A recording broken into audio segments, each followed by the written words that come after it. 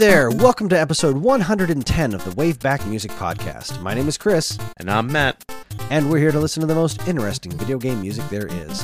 Rare made some fantastic classics on the NES, but some are more well-known than others. Today's game is a bit of a hidden gem, not only in terms of being a fun and technically impressive game, but in terms of having a spectacular soundtrack by the incomparable David Wise. Nibble those pibblies, because tonight we listen to the music of Snake, Rattle, and Roll for the Nintendo Entertainment System. Well, hi Matt, how are you? I'm good, Chris. How are you? Funny you should ask. Oh yeah, why is that? Why is that? I walked right into that one. Oh my god. Okay, so listeners at home, I was very excited to do this episode because I adore this soundtrack. I adore this game. It's wonderful. And I came home today. I brought my kids out. We went for a walk and whatnot. And we came home, and there was some mail on my doorstep. And Matt had bought me and sent me the vinyl soundtrack to Snake, Rattle, and Roll, which showed up today. It is stunningly gorgeous. It sounds amazing. It's got both the NES and Genesis versions of the soundtrack, which is, Mega Drive, because it was never actually released on the Genesis. It was only released in Europe. It was fascinating because I didn't know David Wise also did the Mega Drive version of the soundtrack. So I listened to this record a couple times today. It's got this liner notes in it with this wonderful story from David Wise about how he wrote the music. It's just a gorgeous, gorgeous package from Fangamer. It's amazing, and I am over the moon for this thing. So I post about this on my personal Facebook page because I'm a goon, and I'm incredibly excited about this soundtrack, having this vinyl in my house and in my life, and an old friend of mine who I've barely spoken to in like 20 years. He was one of my closest friends in the world back in middle school and high school. His name is Adam, and Adam Gonzalez. He was always just like the most fascinating human being to me. He's super smart. He was one of the few people who appreciated the Virtual Boy as much as I did. Wow. Seriously, one of my memories of the Virtual Boy was bringing this over to Adam's house and playing and taking turns with the Virtual Boy. So I haven't spoken to Adam in ages, and he commented on the Facebook post that it was I posted pictures of the record itself, because the actual vinyl record is ridiculously cool. It's clear plastic, clear vinyl, and it's got all this like paint splatters all over. It is amazing. So he posted just comments on there. It's a great album. Check the Scribe and the Matrix. Now, I'm assuming it's a great album. He meant it looks like a great album because, because it does. Adam in Forever. What are the odds that Adam also has listened to the Snake, Rattle, and Roll vinyl soundtrack, right? But I also don't know what Check the Scribe and the Matrix means. So I ask him, okay, what does that mean? And he explains what it is. And I look at the Scribe and the Matrix, which is like the little chunk before it gets to the label, like towards the middle of the record after the music is done. And that's where people write their names, like the people involved in the mastering process. And it has his freaking name written on there. And I was like, Adam, why is your name on my record? What's happening right now? Adam masters stuff for Fangamer. And that's the second time my mind was completely blown for a totally different reason today, right? Because in less than 12 hours. Right? I'm totally blown away that Matt sent me this record. And then I'm totally blown away that one of my oldest and closest friends did this. He mastered the record you're listening to. And not just any record, right? It couldn't have been any record. It had to be Snake, Rattle, and Roll. It had to be Snake, Rattle, and Roll for NES on vinyl. As luck would have it, he had some spare time this evening. So me and Matt just got off a call with Adam. And we had a fascinating conversation with him about what it's like mastering NES music. What condition did it come from David Wise? it was a really fascinating conversation. We're going to put it at the end of this episode. So please listen to it, enjoy it. Adam's just one of the most wonderful human beings I've ever met. If you know nothing about the mastering process and you've always been curious, he does a very good job of explaining what his role is in creating these vinyls. It's fascinating is certainly the word. It really was a fascinating experience. This has been a heck of a day. With that in mind, now we're going to actually do the episode where we're going to listen to the music and talk about it. And I'm elated. I'm over the moon. This is going to be so much fun. I love this soundtrack, and I love everything about today. So, Matt, yes, hit us with some history. Certainly. Snake Rattle and Roll was released in July 1990 in North America and March 91 in Europe. The game was never released in Japan, but did get ported to the Sega Mega Drive exclusively in Europe in 1993. The game revolves around a pair of snakes named Rattle and Roll, who need to get to the moon and find a spaceship or something. Honestly, it's all nonsense, and that's part of what gives the game its immense level of charm. You'll face off against enemies like Bigfoot, a literal giant foot that stomps around, sentient toilet seats that flop around like mad, and a whole lot more. In the game, you travel through isometric 3D levels and eat creatures called pibbles. Each stage has a different kind of pibbles, like pibble joggers, pibble fish, and so on. The more pibbles you eat, the longer your tail gets. The longer your tail gets, the heavier your snake becomes. In order to exit the level, you need to gain enough weight to set off an alarm at the top of a scale, which opens the exit. It's a pretty unique game and is currently available as part of the Rareware collection on Xbox One. The game's soundtrack was composed by none other than David Wise. I've gushed about this wonderful man on this show plenty of times before, but the short version is he's composed a lot of legendary music from titles like Donkey Kong Country to Wizards and Warriors and beyond. This particular soundtrack is a little bit of a departure for him, as it's made up of some fantastically put together rock and roll that sounds really good coming out of an NES. I also recently learned that David Wise composed the soundtrack to the Mega Drive version of this game, which features an entirely different soundtrack, which is weird. Either way, this game's music is some of my favorite on the NES, and I cannot wait to get started. As I learned today, see, this is not in the script. Oh, I hit my microphone. As I learned today, which isn't in the script here, in the record, there's some liner notes of this wonderful piece from David Wise that said that when the game was being developed, they requested that the soundtrack sound like 50s rock and roll, and so he went out to a bunch of record shops and bought a whole bunch of 50s rock and roll to learn what he could about the music and kind of become as acquainted with it as possible to write something in that style. And I don't want to read this whole story because it's really a great incentive to buy this record. And if you enjoy this episode, go to Fangamer, and I'll put a link in the show notes, and buy this record. It's amazing. And I think we're all going to have a lot of fun because it's some really fun, dancey music. It's just a hoot. Matt, do you have a personal history with this game?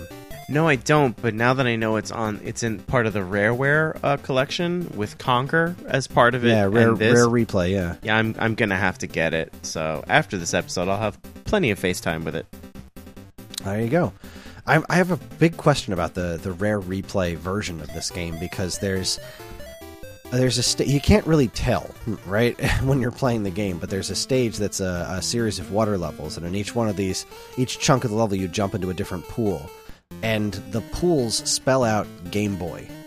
And I wonder if they changed that in Rare Replay. Because it doesn't say Nintendo, it just says Game Boy. So, I mean, I guess that's kind of universal enough. I know in RC Pro-Am and Rare Replay, they changed the word Nintendo probably to the word Champion or something. Like they did it with Championship Pro-Am for Sega Genesis. But I'm really curious how that came out on Rare Replay. But I don't have an Xbox One, so I can't find out. I'll let you know in a week or so. Thanks. My personal history with this game is I don't remember how I came into it in the first place. But it was definitely way back when, probably in 1990 or 1991. I don't imagine it was long after the game actually came out. And I really don't remember how I got my hands on it to begin with, but I immediately fell in love with it, not just because of the music, but because it was one of those cool isometric 3D things that Rare did so well. I love that look, yeah. Right, with RC Pro-Am and one of my favorites Cobra of all Triangle.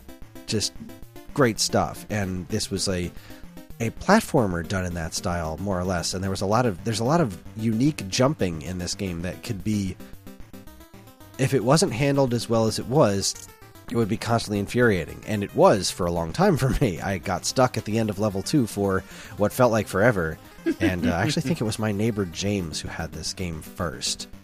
God, I don't remember. But either way, I spent a lot of time mastering this game's jumping mechanics at the end of level 2. And I love the whole bizarre world of it. I love the way this game looked, the way it flowed, the fact that you could...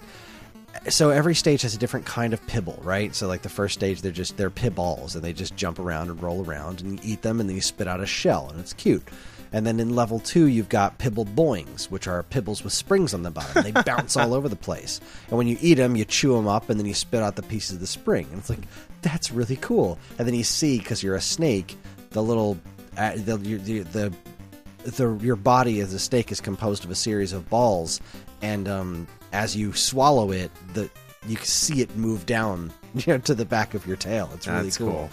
So like, pibble joggers, they sprout little legs and they start running around. You eat them, you spit out the legs, that kind of stuff. There's so many of these little tiny touches in this game that make it so uniquely Rare. This is really, as far as Rare on the NES, this was one of their best as far as I'm concerned. And with Battletoads just came back out, and it's definitely seemed to have gotten some mixed reviews. And there's definitely been we talked about this on Stone Age Gamer. There's a bit of revisionist history going on about how Battletoads was never a good game to begin with, and I take umbrage with that, if that's the right use of the word. I disagree. I think it's an overly ambitious game, and it definitely has some major faults, but I do think that it does a lot of really great things. And Rare, it really is a masterclass of what Rare was capable of at the time, because no two stage was alike. And this is one of those games that's kind of like that,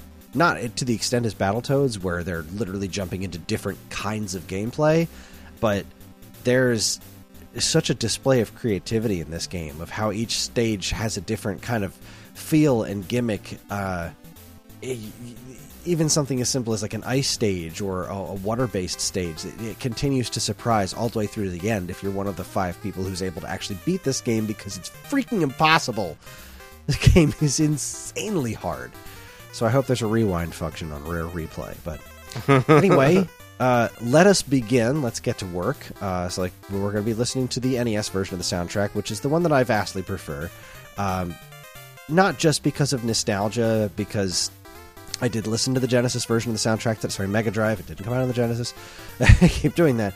I listened to that earlier today for the first time, because I played very little of the Mega Drive version. I've played the first stage and then like a tiny bit of the second stage, and that's usually where I stop playing and say, this is weird, I want to play the NES version. That soundtrack is quite nice, and it's probably what I'll be using for the majority of the background music while we're talking throughout the course of this episode.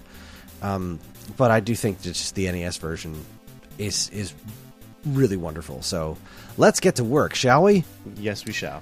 The first track we're going to listen to is the title theme. And with this wonderful vinyl, I finally got the actual track names for these songs, which is really cool to have. Cause it's really the gift that keeps on giving.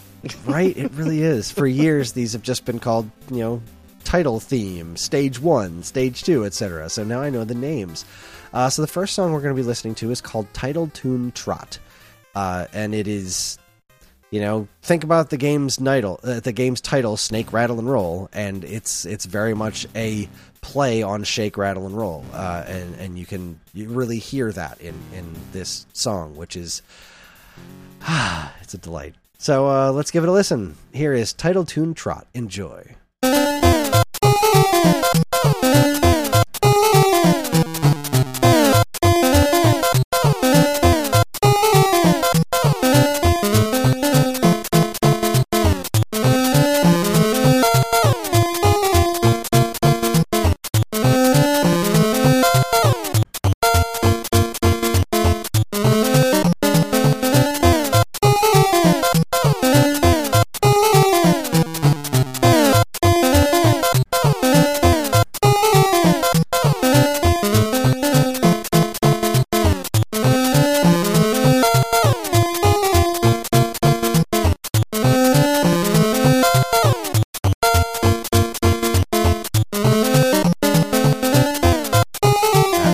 title tune, Trot. Hey. Hi. Snake, rattle and roll. Seriously. I think, to be fair for the NES, I think it has a great, that one, if based on that one track alone, it really encapsulates that swing rock, 1950s, kind of Americana. What do you call that? Happy Days, like that whole thing. It really, David Wise nailed it right there. Like, it's a toe tapper. Like, I'm sitting here like, yeah, I get this. I definitely get this. This is cool. So I think it's fantastic. I agree 100%. It's got that.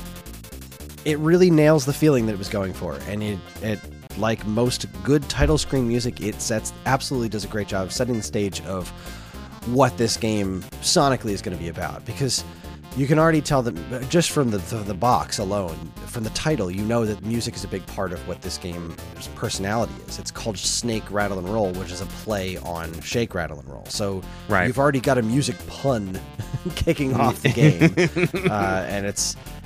and it is a very goofy game, which is great. So, although the toilet seats don't have big googly eyes on them, so I guess this was before Rare just started slapping eyeballs on things to make them sentient. But no, this absolutely just nails the tone right out of the gate. And as we continue to the next track, which is the Stage 1 theme, is called Hiss and Hustle. And this just keeps that train a moving right then and there. So let's go ahead and give it a listen. Here is Hiss and Hustle. Enjoy.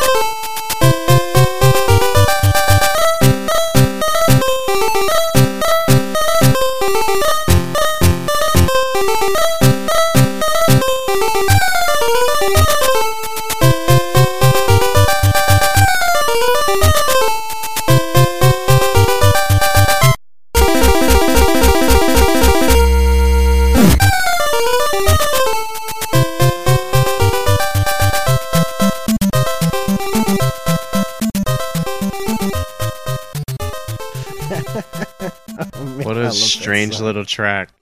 It's so good. You can hear that this was supposed to be a guitar, right? And that's not always something that you get a good grasp on when you're listening to 8-bit music, of what is the instrument that this is supposed to be doing. And this is so clearly a guitar, and it's so good. It's just so toe tapping, and I love the way that he handles the drums. It's so because it's effectively just like changing the volume of this snare-ish sound more often than anything else, and it's so effective in just kind of filling in the blanks in your head of what the drums should sound like if you're imagining this being played by a 50s rock and roll band, right? Mm-hmm. It just nails that sound and that feeling just by doing something as simple as changing the volume of that one snare drum hit. It's just freaking masterful, and it does have that weird kind of like the way it ends, and then just kind of jumps back into it. It's such a good first level fun party song. I freaking love it. There's okay. I want to say like 500 things. First things first. There are I heard a lot of tropes. The rockabilly 1950s. I heard a lot of those tropes in that track, and that is just beautiful. Because, like you said, it's NES. It's tough to get away with some of those things, but they got them in there, like the snare roll. I can't. I actually listen to a lot of doo-wop and 50s rockabilly and stuff as part of my like Pandora. And there's a song, and I can't think of it off the top of my head, that has a roll sort of like that. Johnny B. Good. Oh yeah.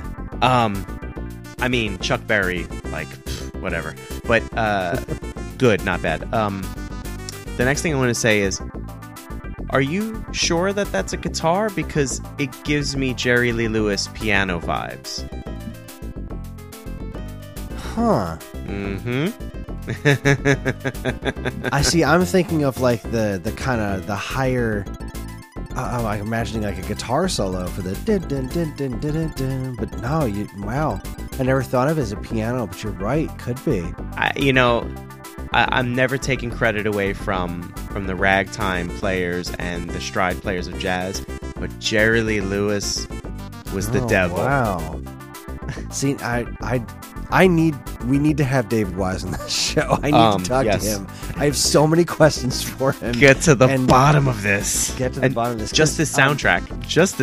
Not any of the ones he's done. We won't even touch Donkey Kong Country. I just want to talk about snakes, okay? You talk about Snake Rattle and Roll. We'll talk about Snake Pass. It'll be great. So I did think this was interesting, that you would find this interesting in the second paragraph, the liner notes. Like I said, I'm not going to read the whole thing. Okay. But just the second paragraph is 50s rock and roll songs almost all follow a very similar 12-bar theme, with each artist bringing slight variations from their own interpretation and brand of rock and roll. Right. This made the composition quite challenging. It would have been easy to inadvertently reinvent an old song while working in this style, but I fell in love with it. Every now and then, I still take my tenor saxophone along and jam with a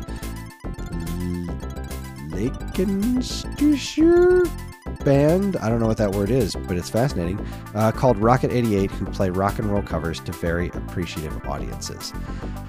What? David Wise has a tenor sax? What? I'm so happy. I shouldn't be surprised that, he plays, but tenor saxophone of all instruments. I mean, tenor sax was big in a lot of that music too. Wow, that's. I kind of want to see that now.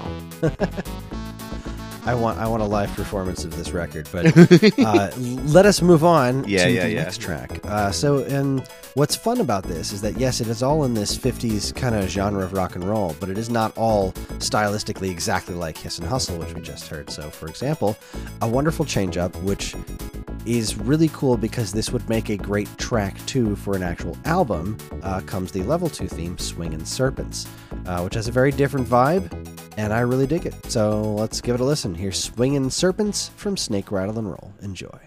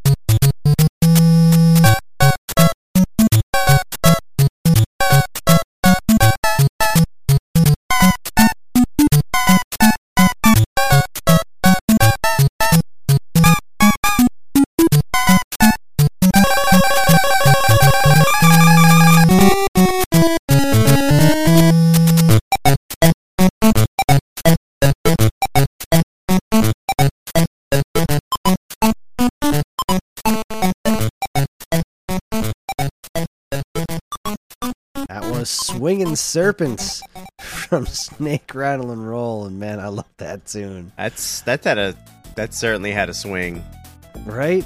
It's got so much more of a slower pace to it too, which is cool because this stage is more like so the first stage is pretty much a straight line. Here's the beginning. Here's a bunch of pibbles to eat. Here's the end. And it's very fast-paced and just kind of, here's the basic action. Don't get eaten by a shark. Have fun. This second stage involves a lot of thought. It's once you get to the end of it, there's all these waterfalls and these really tricky jumps that you have to do. It's all about being more patient and planning what you're going to do instead of just being a straight-up action game. So having the music pull back and be something a little bit more...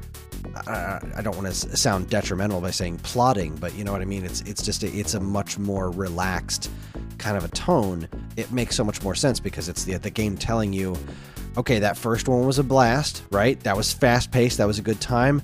Now slow it down and think about what you're doing because that's the only way you're going to get through this level. And it's just another one of those brilliant pieces of soundtrack matching gameplay, not just setting, that I love so much that David Wise is so good at.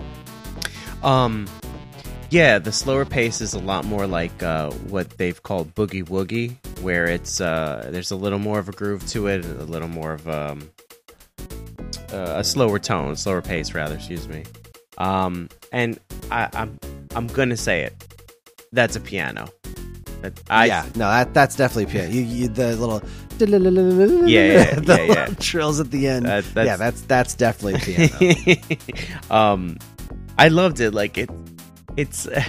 I hate to say this because I'm not trying to diminish. I think I said that word twice now. The actual composition or anything that's done for the soundtrack, but like. It's so cute. I just want to hug it until it explodes, like a baby that's adorable or a dog. You know what I mean? Like, it's like wow, you really did that with the Nintendo sounds. Like that's really good. And it's like I don't know how to explain. It's like when you see like a tiny version of a hot sauce bottle, or like a miniature, I don't know, seesaw or something. You're like, wow, it's so cute. But like. It's really good, but at the same time, it's really cute. if I don't know, maybe I'm babbling, but I think you guys get what I'm trying to say. I also noticed that the notes themselves, like especially when it's just the bass line and the drums going on, right? Because the drums are just a wonderful like brushes on a snare drum, like that's what they're going for here. Mm-hmm. But when it's just the bass and that, you can really hear that it's not mathematically perfectly laid out. It's got that sort of slight variation from note to note that you get from a live performance of like real people playing real instruments, and it's kind of an amazing thing to have that coming out of video game music, because it's not, you usually think of NES music in particular just being very mathematically perfect, and this has such a personality to it, Yeah, a lot of the times when electronic music is made, you can very simply, you can play it live and then quantize it and it snaps right to the beat, and you get that mechanical sound. Now, if that's what you're going for, great. But I know what you mean. It feels like it's played live by real players. Yeah, it just reminds me of our friend Adam Shub. He's a square painter, right? He does pixel paintings. And I asked him once why he doesn't just why isn't it 100% straight lines? Like, why isn't it pixel perfect? He said, because that's not what I'm doing. I'm painting it. And in a painting, there are imperfections. And even though he's painting something that is supposed to represent this perfectly digital squared thing, because it's a painting, it has those little bits of personality to it, because he intentionally doesn't, bust out the ruler and go this is going to be a razor sharp line. He paints it, and it's part of what gives his pieces such an interesting personality. And that's a really similar situation to what's going on with this one. It just it feels more alive than it would if it were 100% mathematically spot on. And it wouldn't cool. It wouldn't have the same soul, it wouldn't have the same swing if you would. Exactly. Yep. So we're going to get a little bit more energy here for the Jitterbug Jaws is the name of the next track. So let's give it a listen. Enjoy.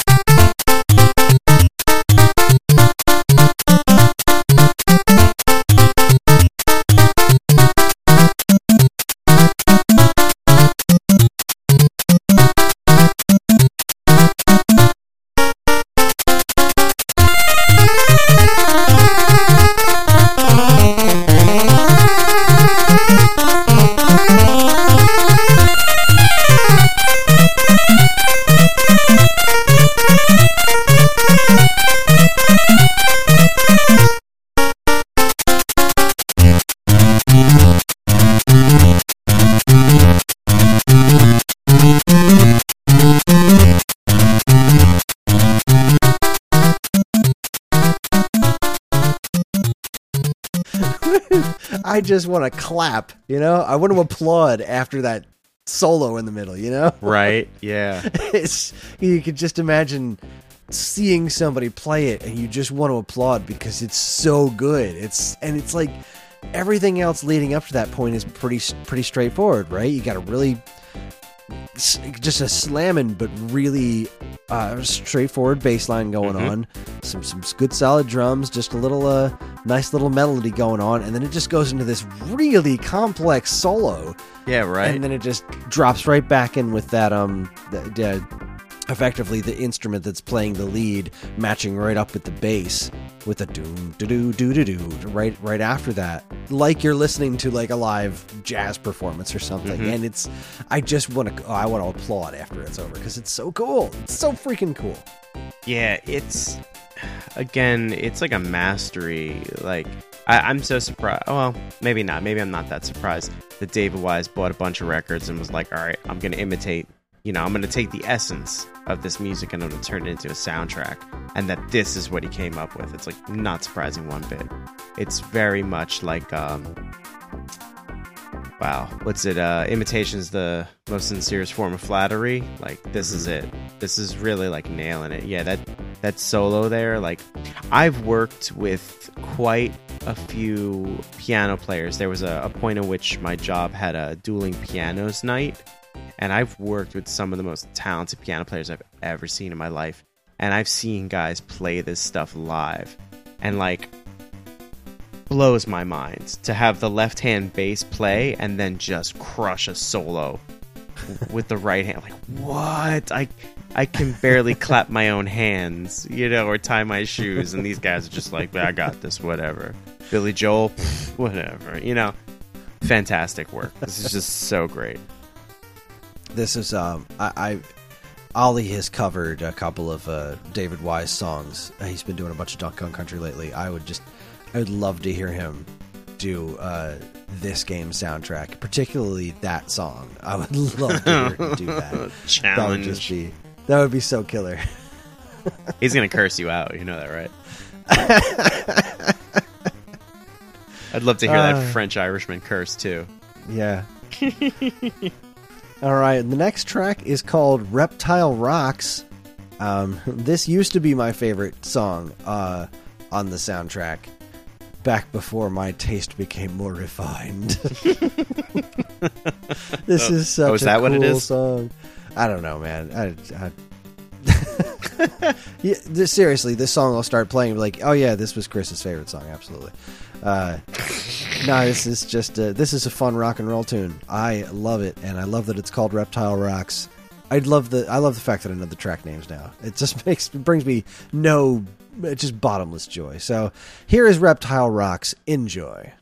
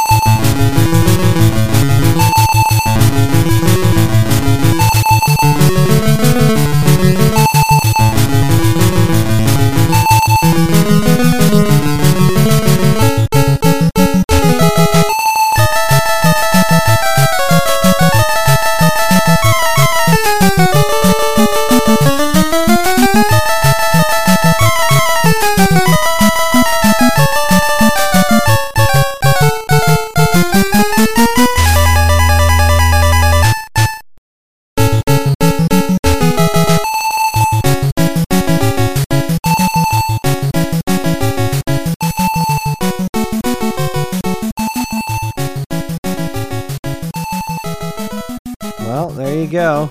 That's Reptile Rocks. That is certainly a Chris Rendanzo classic. Man, when it concludes, right? When it just does that little I can't remember when thing. Right, I can't remember when it came up before. I know it's come up in something we've talked about before, where it was something that does not happen all that often in 8-bit soundtracks is when you start to get real like time changes, and this really it slows down. It goes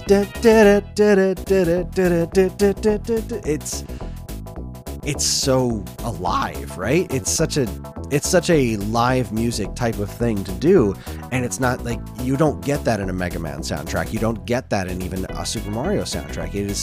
It's something that's so uniquely normal people music as opposed to video game music, right?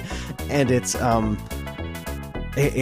just amazing. It's so cool to hear in an old NES game, and it loops exactly like that in the game. Song finishes and then just starts over again, so it doesn't really loop so much. It's just restarts, and it was not something that I had heard very much of in my life at that point, and to this day, it's not something you hear much of in 8-bit music, but it definitely is a song that stuck with me, and it makes me smile ear to ear every time I hear it.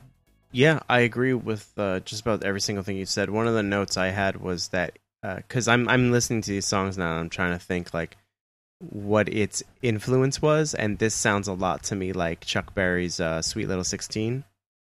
If you're familiar, then I think you know what I'm talking about. I think I do. Yeah, it's got that like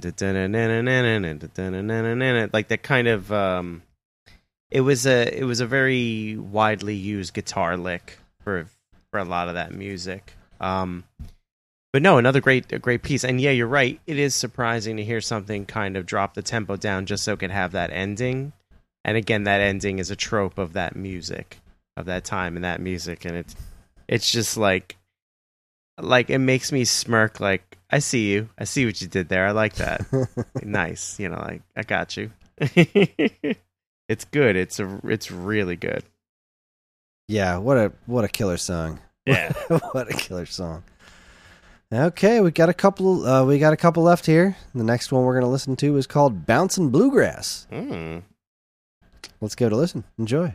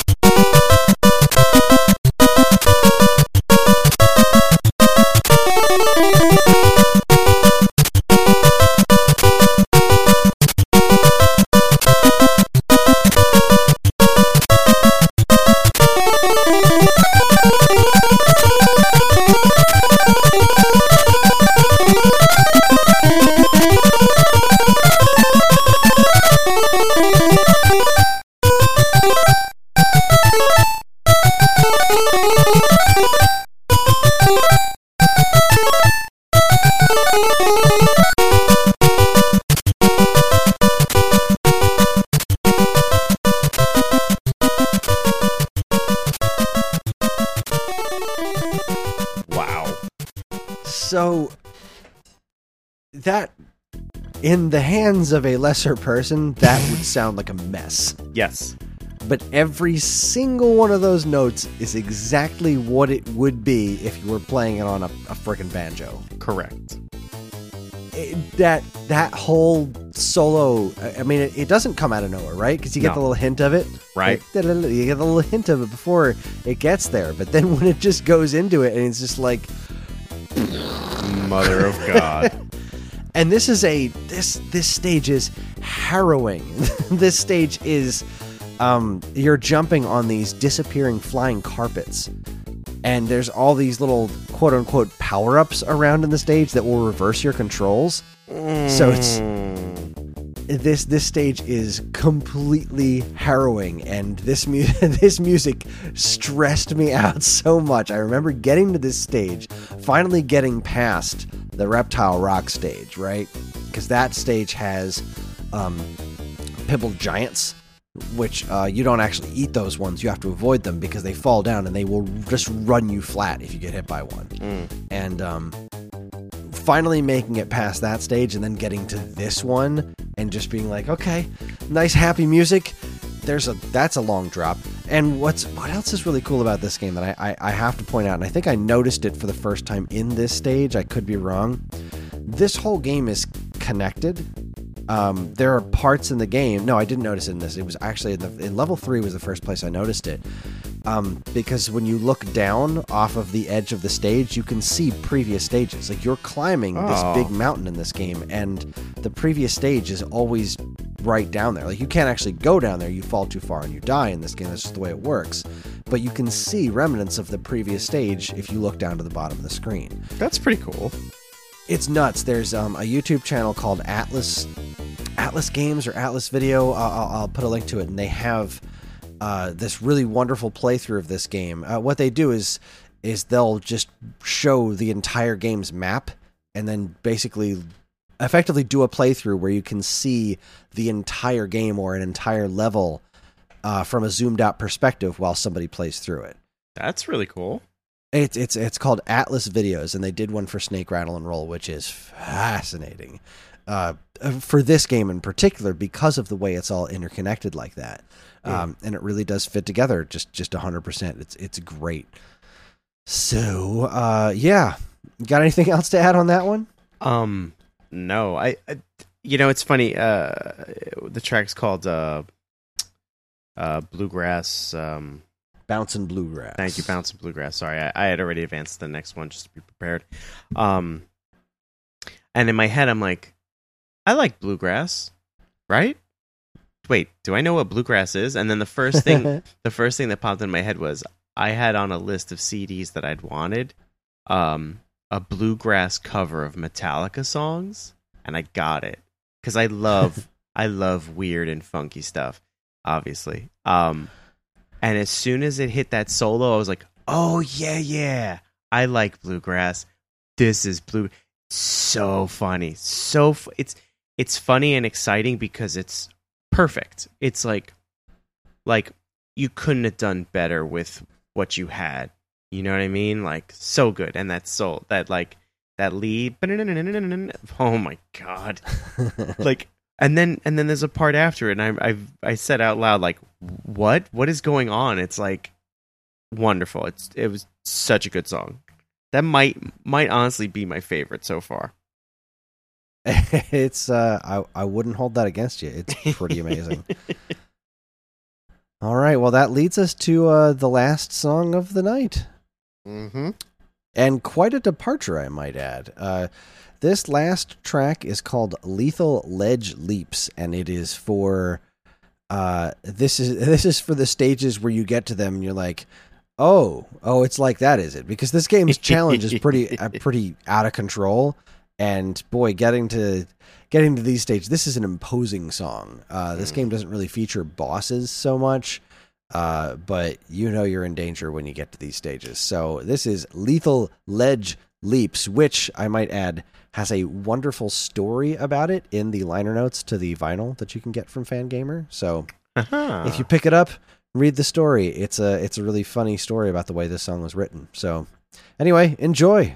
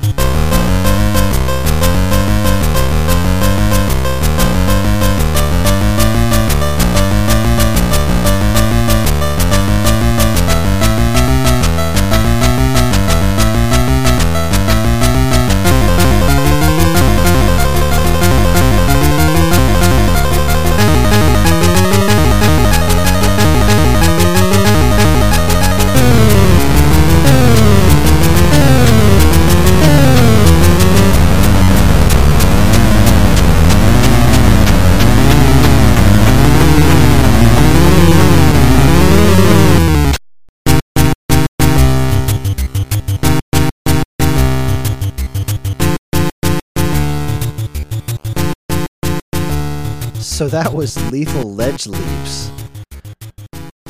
There was, for our Halloween episode a couple of years ago, I played a track from Runner 3. And the term I used that you agreed with for the song that I played was manic.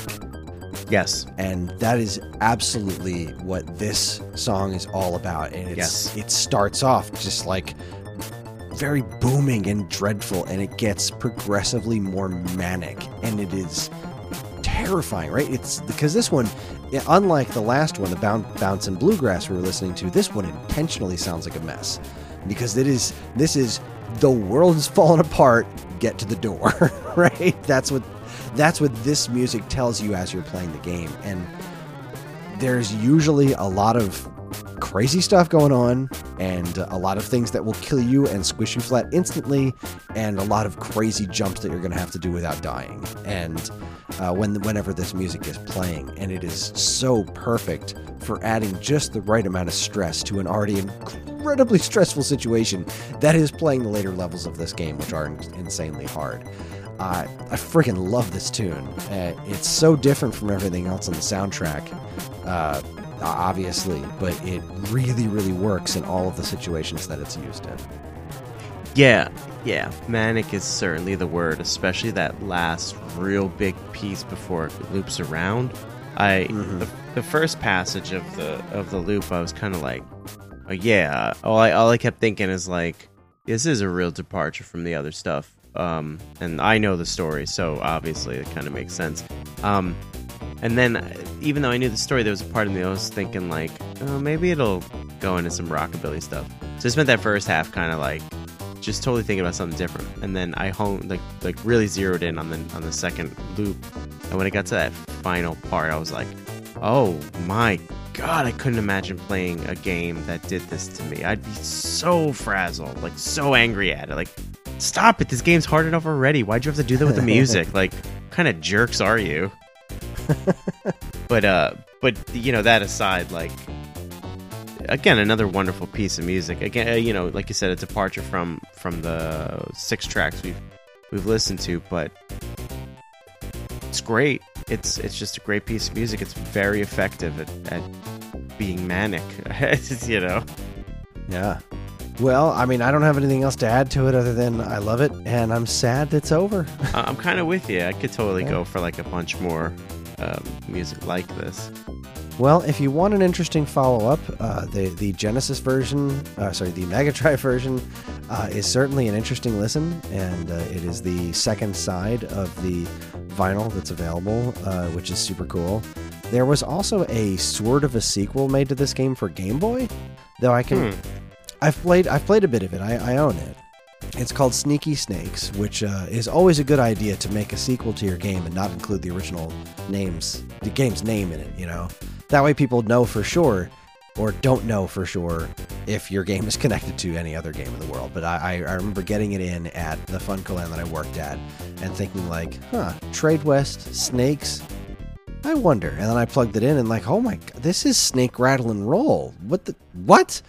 And it is. It's a side-scrolling platformer instead of the isometric 3D one. It doesn't have quite the same character, but the music definitely seems to be from at least the same inspiration. And nearest I can tell, I have no idea who wrote the soundtrack. I haven't been able to find the game's actual credits, so I don't know if this was David Wise or not. Another great question that I would ask him if I could actually talk to the man.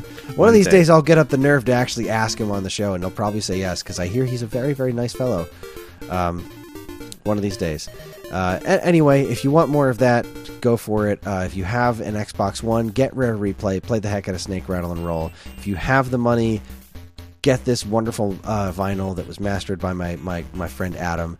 It is a masterpiece, and this music sounds wonderful there. So that's it. That's all I got. That's our show. Matt, yes. You're up next. What's your pick? I would like to do The Legend of Zelda 2. Zelda 2, The Adventure of Link. Yeah. That weird That's side-scrolling one. No. I always had a weird relationship with that one, but I'm excited for that. As am I. This is obviously this is a means to an end because we want to get to A Link to the Past. Yes, but very much so. I have a lot of really, really good things to say about the Zelda 2 soundtrack, and this is a really interesting one because there's a lot of differences between the NES and Famicom Disk System version of the soundtrack, which I will lovingly point out when we when we do the episode. What a great pick! I'm very excited. Hooray! Let's do it. Okay, well, that's going to be our show. As always, we would love to hear everyone's thoughts and memories of the games we discussed here today, and you can do so over on the Waveback forum page on Facebook. Just search for Waveback on Facebook, and you'll find more information on our next games, as well as a nice, convenient place to talk about them, or we'll have better chance over on our Discord channel. If you go to the Geekade Discord channel, just look for the Waveback section or whatever it is. That's where we do a lot of our conversing in there, more so than on the Facebook page. Facebook just redesigned a bunch of stuff, and I wasn't able to post to it earlier today. I went to post the pictures of the record and whatnot on the Facebook page, and it was just like, you can't do this right now, try again later. So I should really rewrite the end of this script to really call out the Discord one first instead of babbling about it at the end. Anyway, of course, you can always still send us an email at mail@geekade.com. Just include Waveback in the subject so we know which podcast you're talking about. And while you're at it, check out all our social media channels, which you should totally follow, like, and subscribe to if you haven't already. And be sure to check out all the other great content we have on our site over at geekade.com. Now, we're going to leave you tonight with a single song from the Genesis version of the game, the Mega Drive version of the game, which is just the ending theme. It is because there wasn't really much of an ending theme to the NES one, but there was a different track for the ending in the Genesis game, which was called You Win, I believe is the name of the track. What a good name for an ending track, huh? You Win. It's pretty straight so to we're the gonna point. Yeah, we're going to leave you with that, and then once that track is over, we're going to skip over to the interview that Matt and I did with my friend Adam Nitzels, who mastered this record, and it's really a fascinating discussion, so please stick around for it. You will not regret it. So that's it from us. Have a wonderful night. Thank you so much for listening, and we'll see you next time.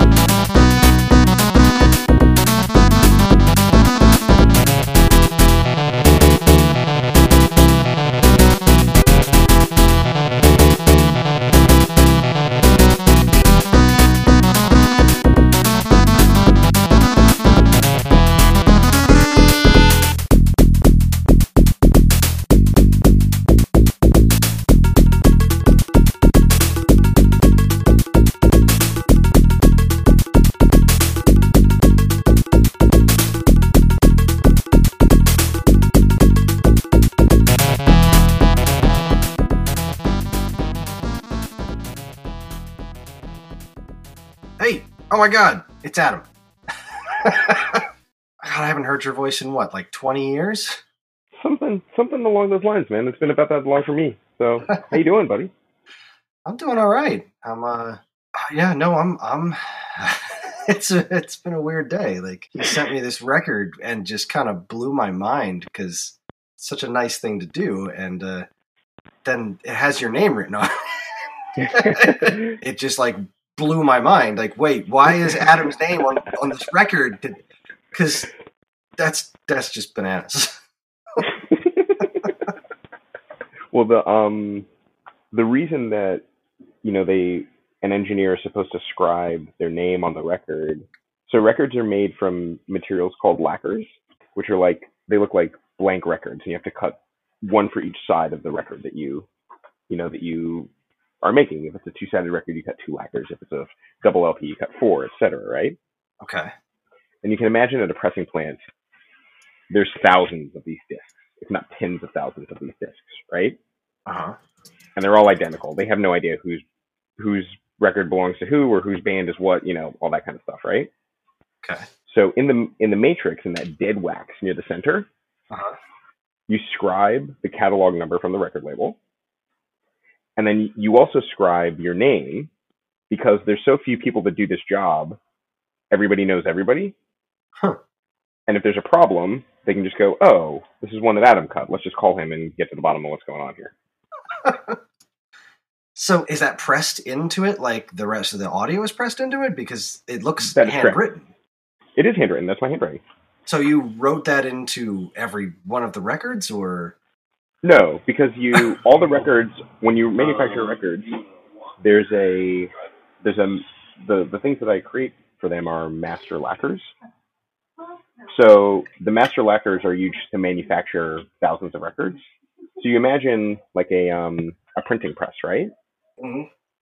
And the plate that sort of puts the ink on the paper, there's only one of those. I see.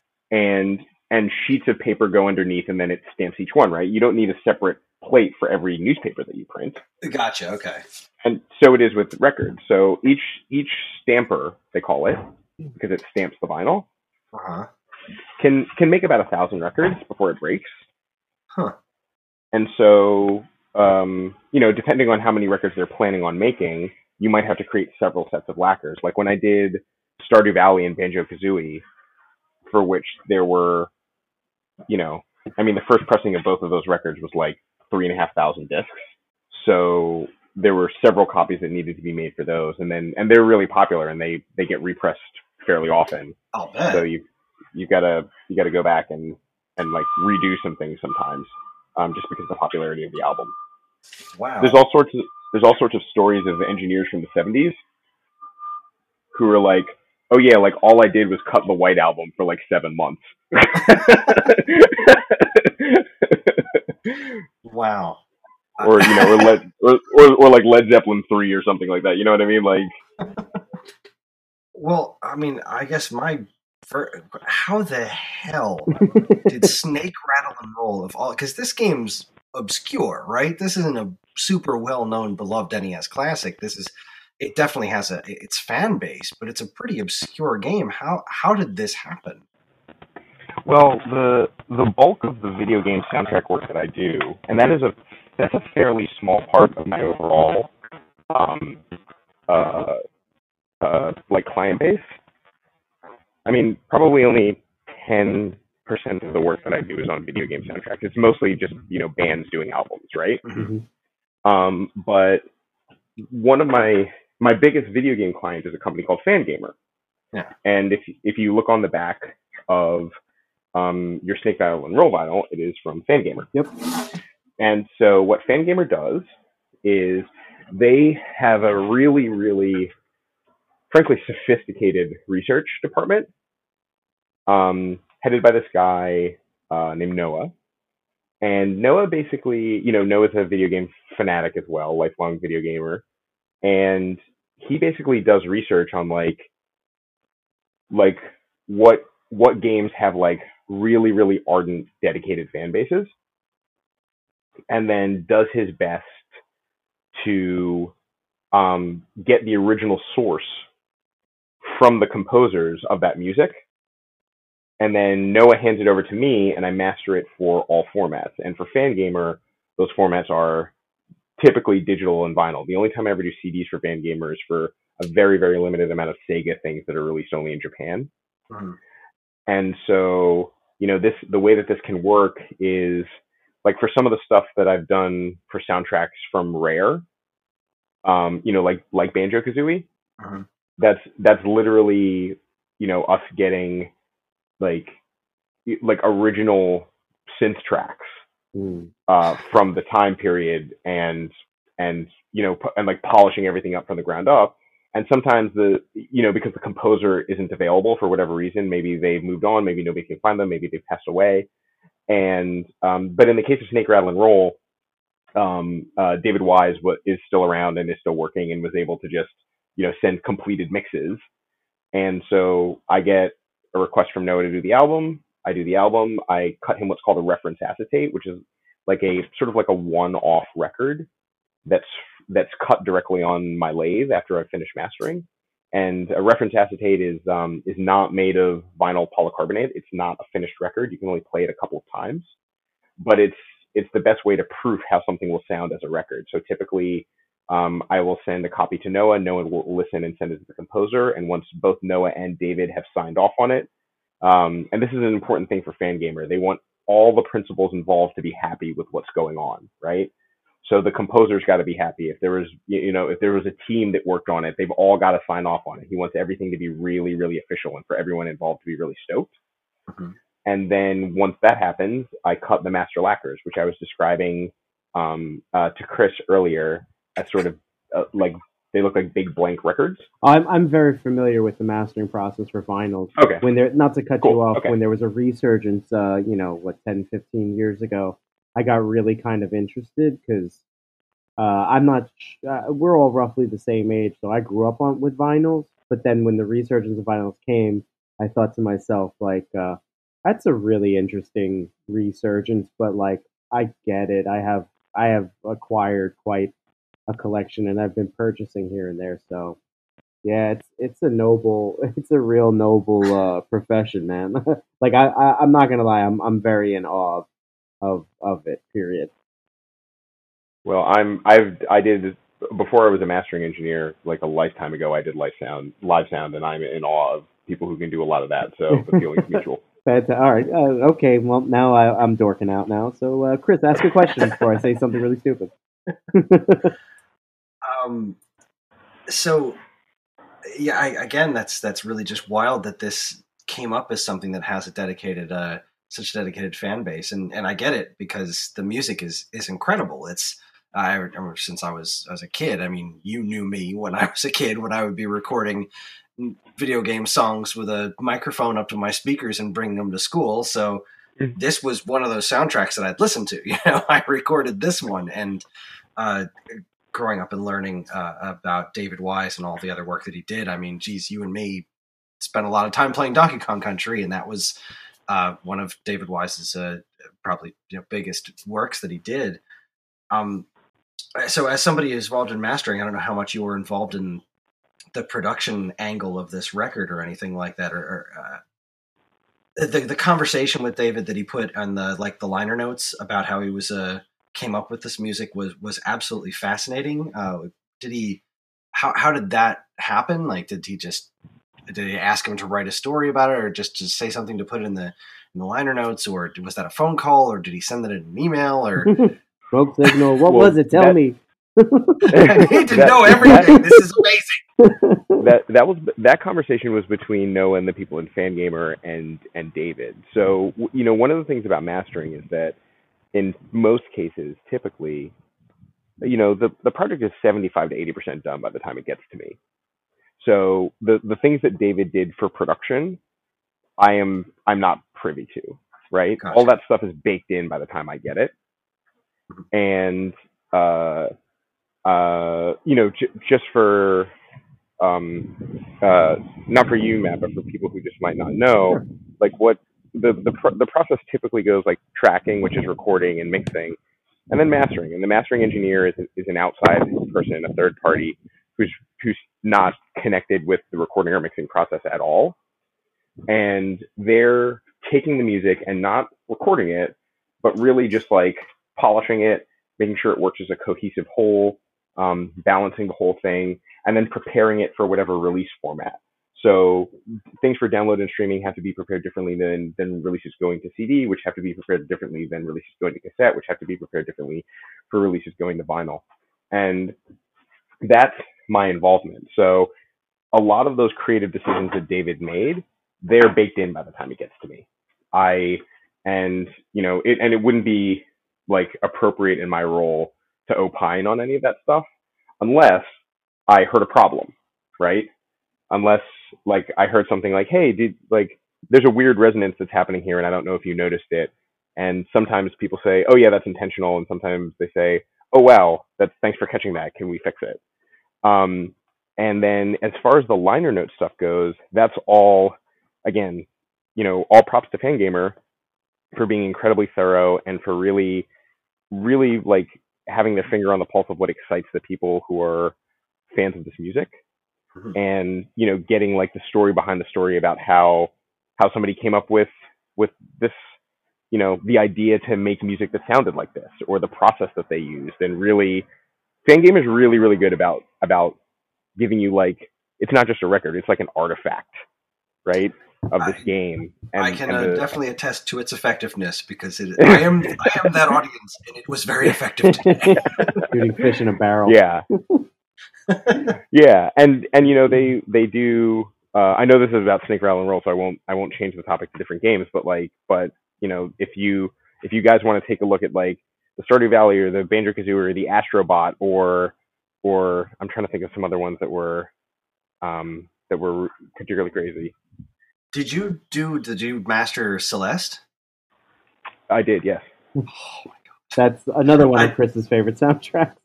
Yeah, that one, we do an annual award show on the podcast, and that won a bunch of awards from us. That soundtrack, that whole game knocked my freaking socks off. So, all right, now I want to buy Celeste on record. Thanks, Adam. It's really funny. I recently, I'd say within the last year, purchased Stardew Valley for the Xbox, and I really enjoyed it. I'm a fan of those types of games. And it came with the soundtrack, and I thought the soundtrack was pretty good. When I went to purchase Snake Rattle and Roll, I saw that they had that like 3 vinyl collection, and I was like, wow, I really wish I was into the game and the soundtrack as would warrant this. But now I'm talking to you, and I'm like, well, I know the guy that mastered it, so I have to buy it. You know what I mean? So you were mentioning where you find in your process, you find something that sticks out to you as like, well, this is odd, and then you would contact the people involved. Something with a lot of David's NES soundtracks, particularly thinking of like this or Cobra Triangle. There are some kind of strange pauses in the loops, like where it seems like it ends. And as I was listening to the record before I knew that you were involved, as I listened to the record, I was wondering, are they going to, for the record, are they going to fix that? Are they going to clip those together so it sounds like a more natural loop than this weird kind of stop pause? So when you were listening to, did that stuff strike you as odd or? Oh, totally. I mean, for the soundtrack, man, totally weird. And that was a conversation that David and I did have with the people from Fangamer. Like, okay, so on this track, this, because the files that I get from David are the files that he generated, right? Uh-huh. So sometimes it's like a 14-minute loop, right? And so it's like, that is absolutely like a part of the conversation. Like, okay, I really think that this should go on for 2.5 minutes and then us fade for 40 seconds and EQ the fade in this way so that it sounds natural. That is 100% in the purview of my role. And with Snake Rattle and Roll, because the loops are so, as you say, kind of odd, like the timing of them is really odd. Like if I don't even want to make a noise, but there's a lot of them that like end with this sort of like spin out, yeah, and then they'll just start right back up again. I mean, sometimes it was literally 10 or 12 or 15 minutes of that, and just deciding how much do you want, how much do we need to express what the song is about, because when you're in production, as you know, Matt, a lot of times you print more than you need, just because you're just like, I don't really, I don't want to commit right now. Correct. I'll I'll do a little pre and post, and then when we're really ready to decide what the song is about, then we'll trim it up, right? Correct. Yeah. And yeah, so basically every song on the soundtrack, Chris, needed that kind of work and decision to be made and to make it sound natural. And that was, it was so when they got the digital proofs, there was some comment space there. Then I cut it to vinyl, and sometimes, or cut the acetates and sent them. And sometimes it's different hearing it on a record, just the way that a record is paced, right? Yeah. And the way that, there's side breaks, which is not something that's you have to worry about at all with digital. Like how does this side end, and then how does the other one begin? And does that sound weird? Is that going to create sort of a creative incongruity for somebody who's listening to it? Got to think about all that stuff.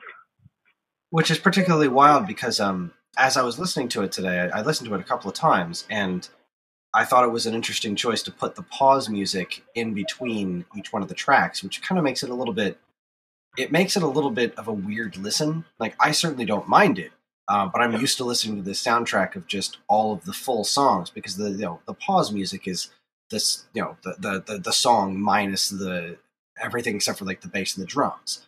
And so having that after I think it's usually around 2 loops of the song and then a cut, and then it goes into the pause version of it. It was a weird, not a bad, but a strange choice, I guess, to have that basically run as like a third loop and then into a fade with the pause music after that. Was there how did that come to be like, well, this is where we want to put all the pause music? Because I assume a lot of that was there to kind of fill out the first half of the record, right? Because the Genesis version of the soundtrack is so much longer. Mega Drive is so much longer. How did that? Were you involved in that decision process at all? Did that strike you as weird, or? I mean, that was a decision that that the track order, the rough track order, with, I think there was only one in terms of like actually moving songs. And I'm not at the studio right now, so I don't have the notes for this album in front of me. But I think in terms of moving songs, only like 2 songs were moved from the original idea that David had for the running order. So that rhythm of the album with the pause music showing up where it is was early on in his idea of how it should go. Huh. Because when I got, when Fangamer contacted me about this one, the mock-up for the album that they sort of had imagined with David was 90% to where it is for the final album that you're holding now. So that was not, aside from the couple of songs that got moved, and really I think it was like 2, that rhythm of song pause music was something that had been decided pretty far upstream, I think. I mean, it was a neat listen, and like I said, I did it a couple of times. So it's not something that I mind. It's just it's so different from how I'm used to listening to this particular soundtrack, because I do listen to it quite often. Yeah, I mean, when you're listening to it as you're playing the game, you're not like not playing the game for 4 or 5 minutes and then like letting it pause for 2 minutes and then going back and listening to it again for another 4 or 5 minutes. But for whatever reason, they thought that would be like a good way to translate the game for an at-home listener. It does make for a really nice listen. When I usually listen to this, I'll just put it on my iPod and it's just the regular tracks. I don't have the pause music. In fact, I've never even seen that available out there, even in the relatively nefarious means that I find a lot of these video game soundtracks, because a lot of that stuff's not commercially available. So having access to just the pause versions of the music, I thought was a really neat idea. And I think it's different, honestly, for soundtracks that are really loop based like this, and soundtracks that are more like songs and that are like orchestral. Mm-hmm. So if for really, really loop-based soundtracks, I think there's a concern that people are going to get bored, and that you've got to kind of break it up with something, right? Okay. And like there's some other stuff. Well, that one's not out yet, so I can't talk about it. But but there are some ones that are there are soundtracks that we work a lot on that kind of flow, like really, really managing the flow and putting yourself in the position of the listener and making sure that it sounds good. And it tends to be the loop-based soundtracks. The soundtracks where it's like really, really discrete songs, like it would be just for any band, 3 to 4 minutes of unique music, then 3 to 4 minutes of unique music. We tend to worry less about the flow kind of stuff because it plays more like a conventional album. So soundtracks like Snake, Rattle, and Roll are a little bit more challenging in that way. So this is before I got this record, Matt and I talked a bit about the fact that I was fascinated that NES soundtracks are showing up on vinyl because it's crazy, right? It's insane, right? Because from my understanding, and I've relatively recently, in the last year or two, gotten a record player in our house. My wife inherited her mom and dad's record player and this massive record collection of lots of blues musicians and stuff. And so having a record player back in my life, I picked up a couple of the ones from when I was a kid, like the Monkees and whatnot that I was totally into. Still love the Monkees. And listening to vinyl as an adult, it definitely has this there's a different kind of feel to listening to music on vinyl. And I understand that from an analog medium. But when you start seeing NES soundtracks on vinyl, like, isn't the most authentic interpretation of this digital, right? Because this is an inherently, these are bleeps and bloops coming out of an NES. So how do you go about mastering something? Because this sounds wonderful. Good. I'm glad that you like it. I can't really put my finger on what it is that makes this, because like I just recently got a couple of other records, like They Might Be Giants Flood, and I'm listening to that on vinyl for the first time, and it's a really kind of ear-opening experience. Like, this sounds, there's a certain warm feeling to this that comes from listening to it on vinyl. I also have it hooked up to these giant ancient speakers, which sound incredible, so that's part of it. But listening to this on vinyl was really wild to me. Now, granted, there were children running around a lot of the time, so I didn't get to really dissect the feeling of it, but in the few brief moments of quiet that I had while listening to it, it was really kind of nuts. So how do you go about mastering something like this? What do you do to try to make this, I don't even know how to put this into words. Like, how do you make something that is such an inherently digital thing sound as good as it can through, and as unique as it can through an analog medium like vinyl? So there's three parts answer to your question. The first part is relating to the source material. So the part of the question that's asking, hey, this is sort of dinosaur digital. This is vintage digital, right? Mm-hmm. And because we've got these really, really old digital sources, what's it like working with those? And first of all, it really, really matters if it was an 8-bit game or 16-bit game. That kind of matters a lot. I would imagine so. I mean, just in bass alone, like the comparison between the bass sound of a Genesis and the bass of an NES is a bit bonk. I mean, the bass that the Genesis comes out with is certainly a unique sound. So, right, exactly, and the way that those early digital pioneers managed it was really the Wild West back then, right? Like the sound of the programming, the audio programming on like a TurboGrafx 16 didn't sound like a Genesis. Yeah. So everybody was sort of doing their own thing. Nothing was standardized. It was like a crazy and very like chaotic time, right?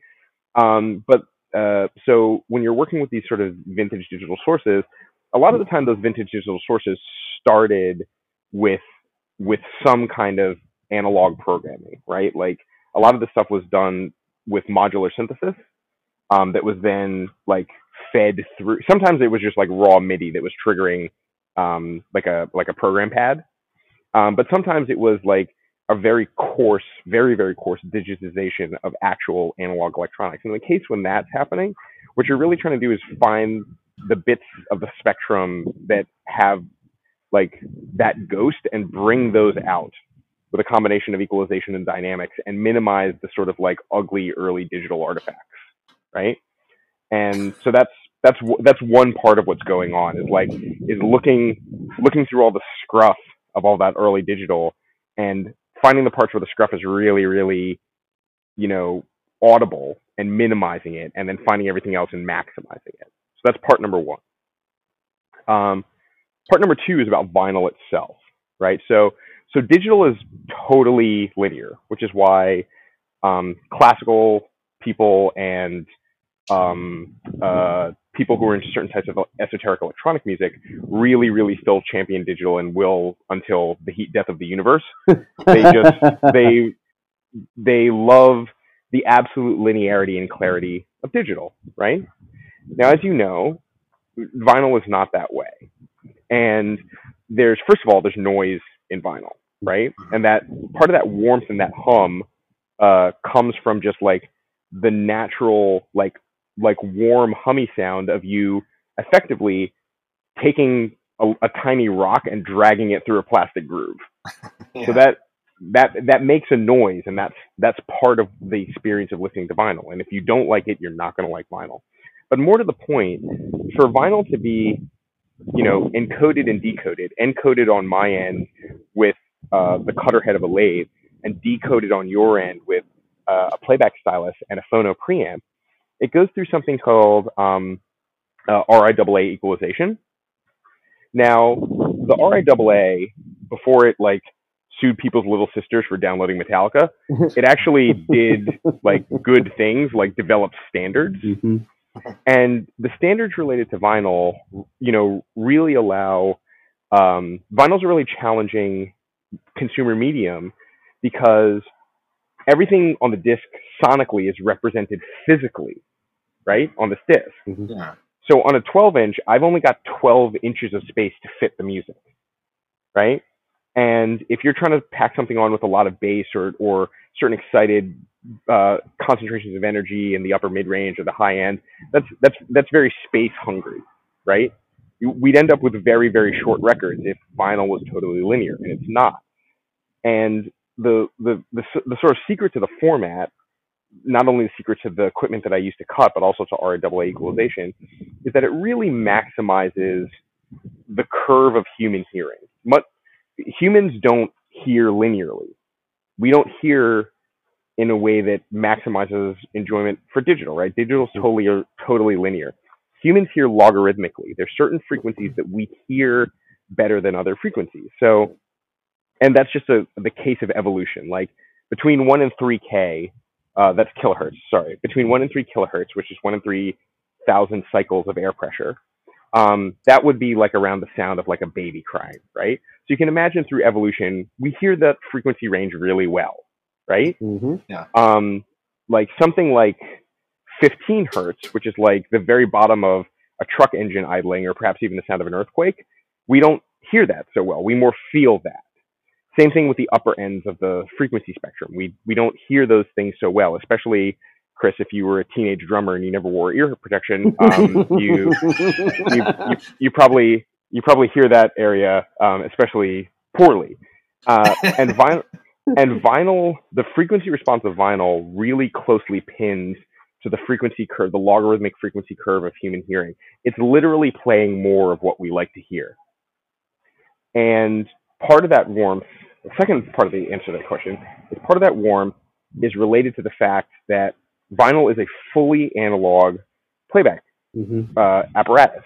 So if you imagine the cutting stylus on my lathe, if there is a 10,000 kilohertz sound, so that's 10,000 expansions and rarefactions of air pressure per second, or 14 kilohertz sound, right, which is where you would find hi-hats. So this little jewel is trying to shake back and forth 10,000 times a second or 14,000 times a second, right? Now it's obviously not going to do that. And so and this is another thing that classical people hate about vinyl, the high end of vinyl is a little soft because it's naturally nonlinear. It just can't reproduce tones that high with perfect clarity. Now, as you know, Matt, when one end of the frequency spectrum is a little bit soft, it by default sort of enhances the other end just because we're hearing less of one thing, so we hear more of another. Right. So that's another reason that vinyl sounds a little bit warmer, because the high end just can't be that crisp. There's just no way physically for it to happen. And the third part of the answer is really not related to sonics or science or anything like that at all. it's really just related to experiential listening. Like there's something kind of nice, and there was a study made about this, about people's attention span, about consuming music in roughly 20-minute chunks, which is about what a side of vinyl holds. And so the sort of like good, I don't know if you guys have ever had the experience of like listening to an album on a streaming service or even on a CD, and pausing it halfway through and being like, I don't know, that's like enough of that, I think, and coming back to it later. Yeah, I think everybody has, unless you're on a road trip or something. And but the vinyl sort of plays to our natural attention span for being able to like consume a set of musical ideas and digest them. Again, just because of the limitation of the format, because we're only able to fit about 20 minutes of music on a side realistically. And so I think all of those three things working together are what kind of give it that sound that you're experiencing, where you're like, man, this is a very different experience than listening to like raw retro digital playback, because it is really, really different. And I guess like the final thing is my processing chain is entirely analog, and so if I do have sources that are a little bit crispy digitally and a little bit brittle, there's a lot that I can do to breathe a little bit more of that analog life back into it. That's fantastic. So wow. So you have like a whole patch bay of outboard gear. Yeah, I sent Chris a link to an Instagram live like kind of video tour that I did with my studio. Okay. So you should Chris, if you want to forward him that link, you should I saw it. Check it out and just see. He's in on the Facebook post about it. I haven't watched the video. Yeah, I haven't watched it yet either. I'm not one of those guys that's crazy for gear, but I love seeing someone's studio and like workspace, because you really like, obviously you get to learn a lot about them, but at the same time, it's great to see that, okay, so when I started in engineering school and went through the paces, I originally thought I was going to be working in a studio, but and that was my intention. But as Pro Tools became more prevalent and at-home recording, and that also goes for film too, the job started to kind of dry up a little bit. So there's still a part of me that would love to go back and be in a recording studio. So I like to see that stuff. It gives me a little bit of like, I don't know, hope or something, but it's great to see that. So I'm definitely gonna watch that. I'm the same way, and part of the reason that I do work entirely in the analog realm is that I do get so many digital sources, not just for video game soundtracks, but for music. Mm-hmm. And to really like breathe a little bit more of that life into it, analog electronics are pretty crucial. Yeah. Absolutely. And then if something was recorded analog, well then it's just it's just more good sauce. It's not gonna. Yeah. Right. It's impossible to have too much of a good thing there. So I actually had a question. You had mentioned that particularly for Snake Rattle and Roll. Now, obviously, a lot of what comes your way is already pretty much agreed upon. When you run off that acetate for kind of like first playback, to when it gets gets the seal of approval, on how different from that original first acetate to the final do you see? Like, how different can that be? Has there been a time you've run off the acetate and everyone's like, perfect, print it? And then has there been times where you're just kind of stuck in this loop where it's like, you send it out, notes come back. You send it out, notes come back. Yeah, I mean, that depends on a lot, man. And it depends on, I would say most of the time when people hear the acetate, as long as they're listening to it within the realm of time before the disc has started to degrade, right? Like, well over 3/4 of the time, people are just like, "This sounds great, man. Just go with it." Right? All right. Acetates are different from vinyl polycarbonate. So sometimes people's playback setups aren't really optimized for it. Like if you have a needle where the counterweight is set really heavy, you will tear that disc up as you listen to it. Yeah. And so people will say, "Hey, I played it back and there's like all this terrible distortion." It's like, well, not only did you not get to listen to what the acetate actually sounds like, but you've ruined the acetate. So let me cut you another one, and here's how you set the counterweight on your record player. And but very often when there's notes, it'll be notes about like what I was talking about with Snake Rattle and Roll. Like, you know what, this sequence worked for digital, and we don't feel like it works for vinyl, Right. because of side breaks and because of other things, or you know what, the spacing in between these songs. Like right now, I think that was one of the things with Snake Rattle and Roll. And again, I'm sorry, I'm not at the studio, so I can't look at the notes for this record. But there was concern with some of the songs where it's like, man, this record is really breathless. Mm. Like there's not enough space. Either, we're not giving people enough time to digest any of this. Just like bam, bam, bam into song to song to song. So like let's figure out some fades. Let's figure out like some 1 to 2 second breaks between the songs. Like because it's just this. This is like a punishing listen right now. Yeah. And so that would be notes that I would get from an acetate that I would then make adjustments for and make sure that they were represented properly on the lacquer. It's pretty rare that I get sonic notes on an acetate, because by the time we're getting to the acetates, everybody has signed off on the digital masters, so everybody likes the way the album sounds. And if you like the way that the album sounds, I can get it to sound that good or better on a disc. Mm-hmm. And so it's people usually aren't saying like the EQ has to change for this song or something like that, because we've already been through all of that when they have approved the masters digitally. Yeah, that makes a ton of sense. Like, you wouldn't be at the mastering process if you didn't already kind of approve the direction this was going in. Right, exactly. Awesome. I like that not only are you, you're providing this fantastic service through mastering, you're also providing kind of life lessons on how to balance your needle. That's fantastic. You're like one-stop shop. Well, when you're dealing with vinyl, so much of the vinyl listening experience is I can't control, because it's about people's playback apparatus. Right.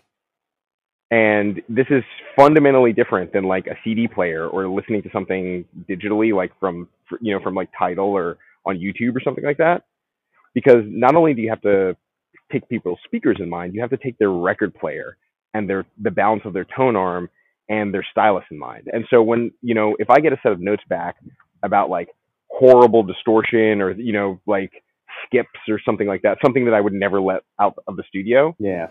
It's like, okay, this is going to require a phone conversation with this person, and like, and maybe like a Skype chat Right. to just talk them through how to set their records up, or their record player up, and like get optimal, an optimal playback experience. Because there's, when you buy a record player, like if you get a record player, a $99 record player from Amazon or something like that, there's no notes on the inside about how to set it up. I might need one of those calls one of these days. And so most of the time it's not a problem, but when you're approving masters, and specifically when you're listening to an acetate disc, which again is not a record, right, it's you really, vinyl polycarbonate is stiff, it's tough, it holds up, Yeah. Acetates don't, they're soft, so you can really mess them up in a way that it would be very difficult to do with a record. Mm-hmm. And get a really, really like imprecise idea of how it's going to sound based on that listening experience. Yeah, right. And I think that's fantastic that you can actually, when you could just look at the notes, you don't even have to like read too deep into them and be like, oh yeah, okay, I see what the problem here is, I mean, but that's just experiential. You've been at this for as long as you have, and you see that truck coming a mile away. Yeah, I mean, I'm like, at this point, I've been in Portland for 11 years, and I've been mastering for like 15. Wow. Okay. And so, when I was younger in my career, if someone was like, "Look, we've got all these problems," I would freak out and be like, "Oh my God, what did I do wrong?" And it would, be like a sleepless night and a tortured following morning before I got to the bottom of it. And it's like, now it's like, there's all this distortion on the thing. It's like, I think I know what's going on here. Let's hop on the phone and figure it out. I definitely know that feeling. When I first started engineering live sessions, I was like, oh my God, a pin dropped somewhere, and I was like, what was that? And you get There were moments in my early time when I'm like, I could very easily just hang this up and go back to the warehouse and lift boxes for the rest of my life. I've got like imposter syndrome right now. This is crazy. So Matt and I should really probably get started on recording our episode proper. Thank you so much for chatting with me about this. This was absolutely fascinating, and this was, besides blowing my mind that I'm actually talking to you after all this time, that it's relevant to what I was doing tonight anyways. This is really, really crazy. It's great talking to you again, Adam. Have a wonderful night. Thanks so much for doing this. Yeah, it was great catching up with you, if only on this one topic, Chris, and Matt. It was nice to meet you. Pleasure. And do let me know when the podcast posts. I would love to listen to it. I'll send you a link. Thanks a lot. Take it easy. Yeah, no problem, man. Take care.